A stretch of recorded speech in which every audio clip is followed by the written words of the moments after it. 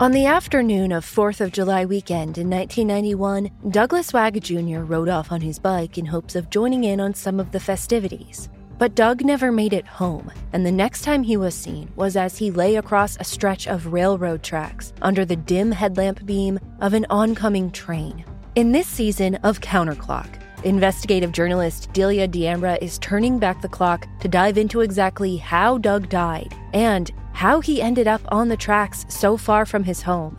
But while Delia's investigation for this season of Counterclock started as a look into one man's suspicious death, what she uncovered is so much more. A string of crimes, a growing number of mysterious deaths, and cases so baffling that make this season of Counterclock the most intense investigation yet. Join the Crime Junkie fan club to binge all episodes of Counterclock Season 6 now, or listen to new episodes weekly, wherever you listen to podcasts. McDonald's presents Burger Reviews by Hamburglar. Today's review, the hotter, juicier classic burgers. Mr. Hamburglar. Rubble, rubble. He said, of all the McDonald's burgers I've ever hamburgled, these are the hottest, juiciest, and tastiest. Rubble. Hurry in and enjoy one of our $3.50 bundles, like a daily double and small fries for a limited time. Price and participation may vary, cannot be combined with any other offer, comparison to prior classic burgers. Ba-da-ba-ba-ba. On January 1st, 1988, 17-year-old John Lango walked out the front door of his home in Pottsville, Pennsylvania, never to return. He was treated as a runaway, but now, more than 3 decades later, all signs indicate John never meant to disappear on his own. John Lango's case unfolded just outside the boundaries of New England. However, I'm sharing this mini-episode alongside other AudioChuck shows to bring attention to unsolved missing persons cases in honor of National Missing Persons Day. The cases you'll hear about on Crime Junkie, The Deck, and Dark Down East are all part of a special series that started with a song by Soul Asylum called Runaway Train. With the help of the National Center for Missing and Exploited Children, the band Soul Asylum featured a total of 36 missing kids in multiple versions of the video for their song Runaway Train. 21 of the cases were resolved as a result of the video. But there are still some cases on that original list that are still waiting for answers. John Lango is one of them. I'm Kylie Lowe, and this is the case of John Lango on Dark Down East.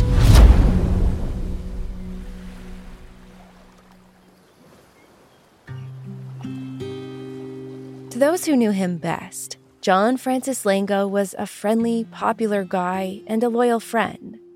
Wes Chippola reports for the Republican Herald that when John was younger, he played baseball and rode his bike around Pottsville. John's best friend, David Rona, said they played video games together and sometimes went roller skating at the rink in town. As an older teenager, John's interests evolved. He liked nice clothes and trendy sneakers and listening to music, especially LL Cool J, who was climbing the charts with his second album, Bigger and Deffer, in 1987. I can only imagine how many times John spun the singles I'm Bad and I Need Love.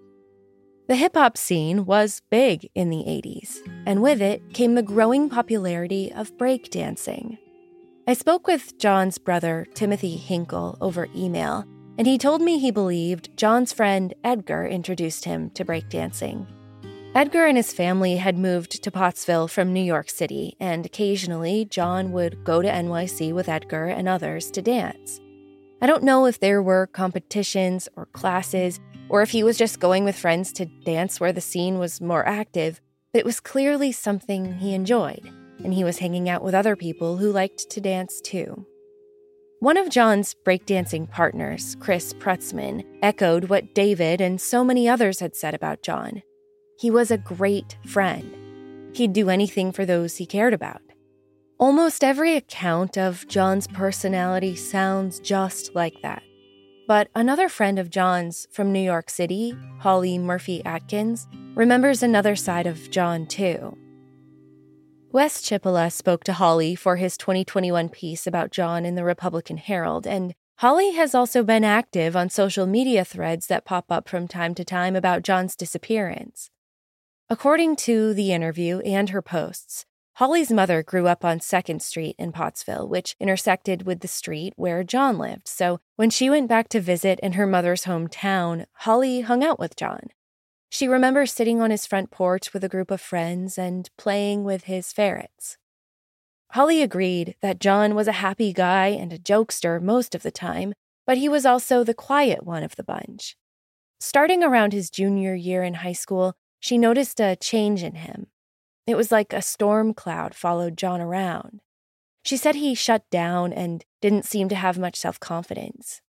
Holly suggested that John felt like an outcast, as if his new interests set him apart from the group of friends he'd grown up with.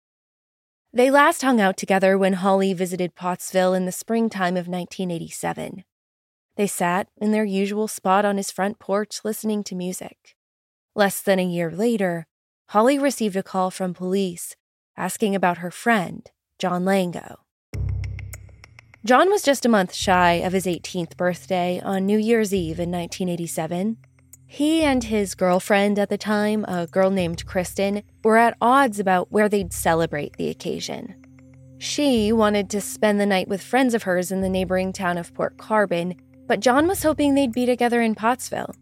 There's that old tradition to share a kiss as the clock strikes midnight on New Year's Eve, and so maybe he was hoping to share that ritual with Kristen.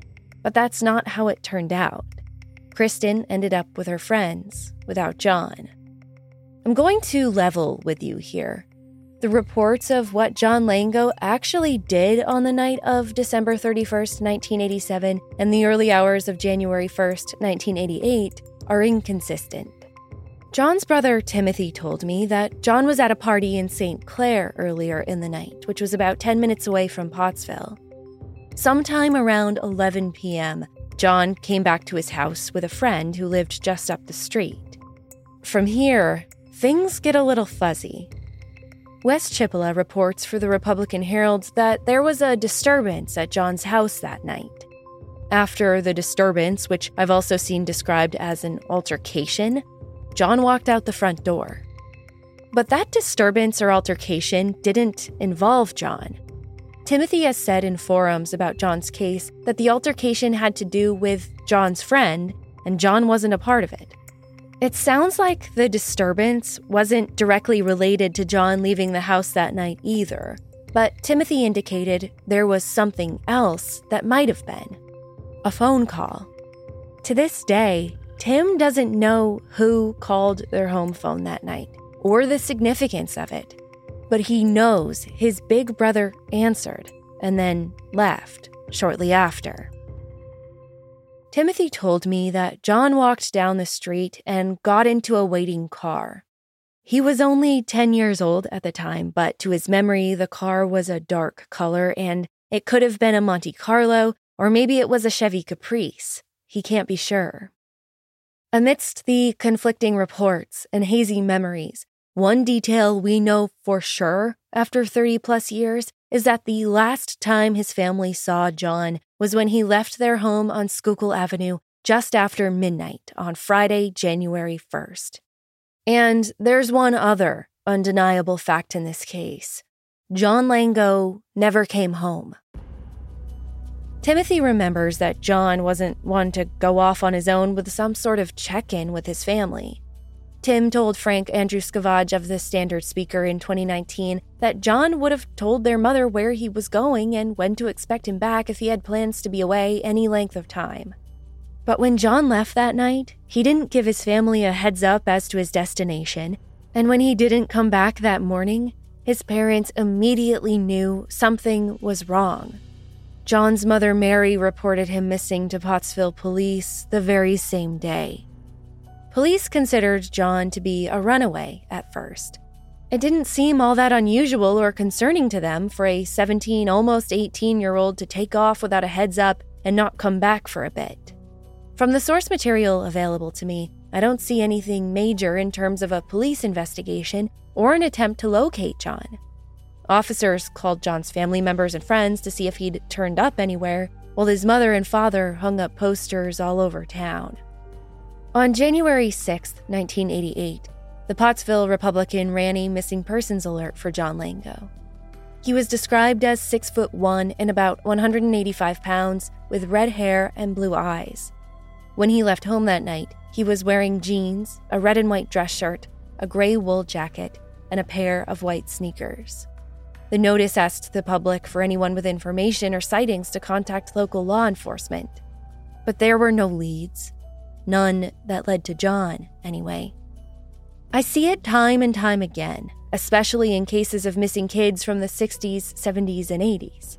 A teenager leaves home, and the very first thought is that they ran away, totally of their own volition, no matter what family and friends have to say about it.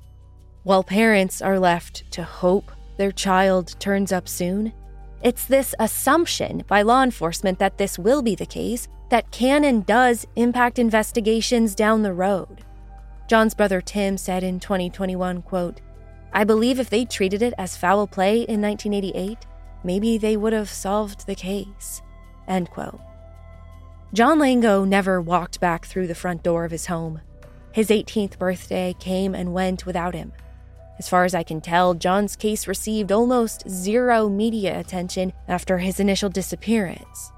For 5 years, John's family waited for something to happen, a tip, a sighting, a call from police that they had a promising lead, but it didn't happen.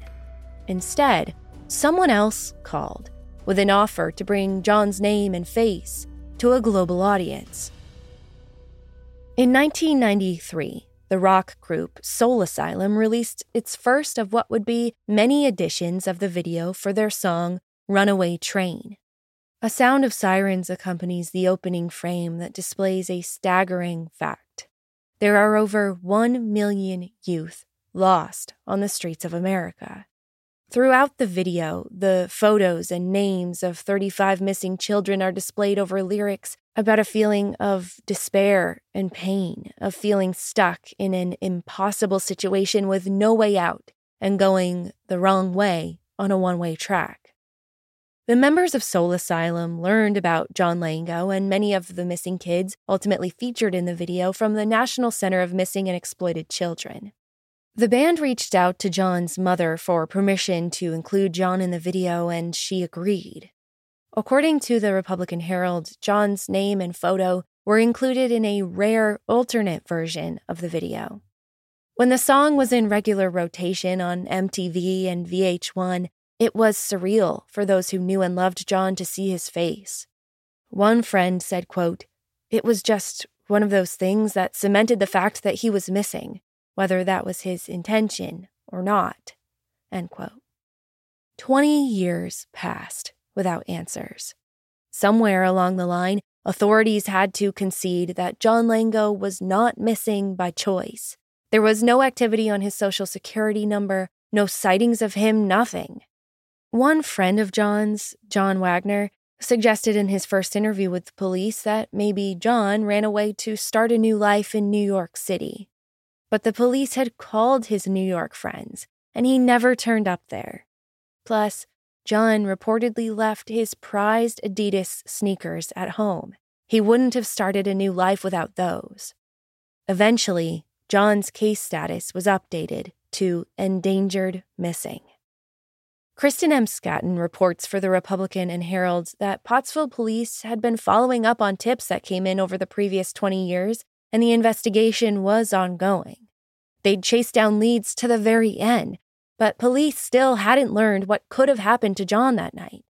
Investigators hoped to do more with advancements in DNA analysis, and they made sure John's profile was on file with missing persons organizations in the event unidentified remains turned up anywhere across the country.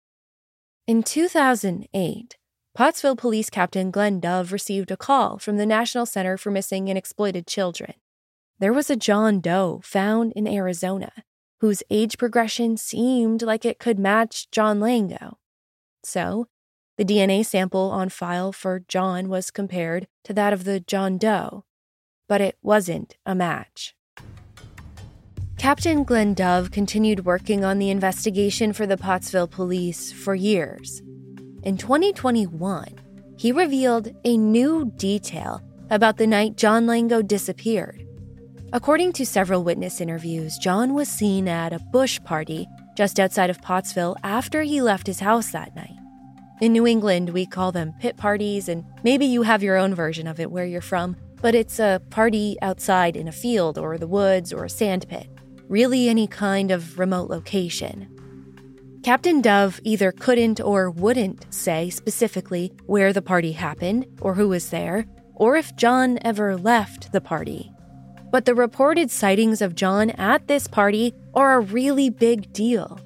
It means that the trail didn't stop with John walking out of the house just after midnight on January 1st.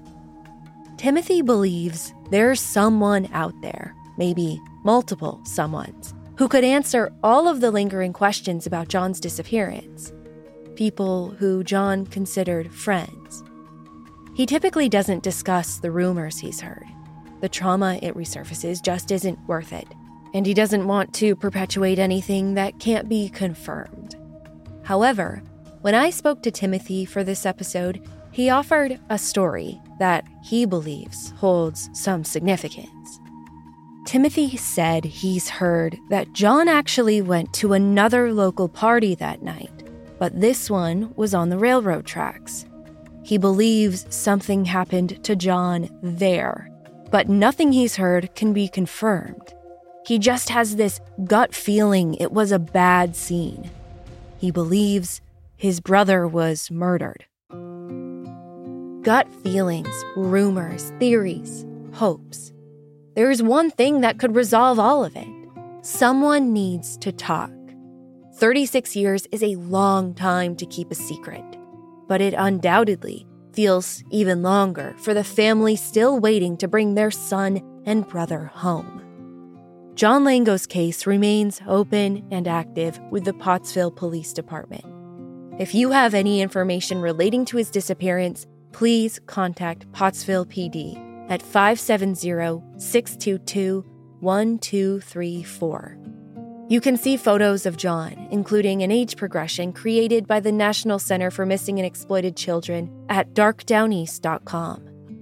And be sure to tune into the coverage of other missing persons cases in this series on Crime Junkie and The Deck, wherever you get your podcasts.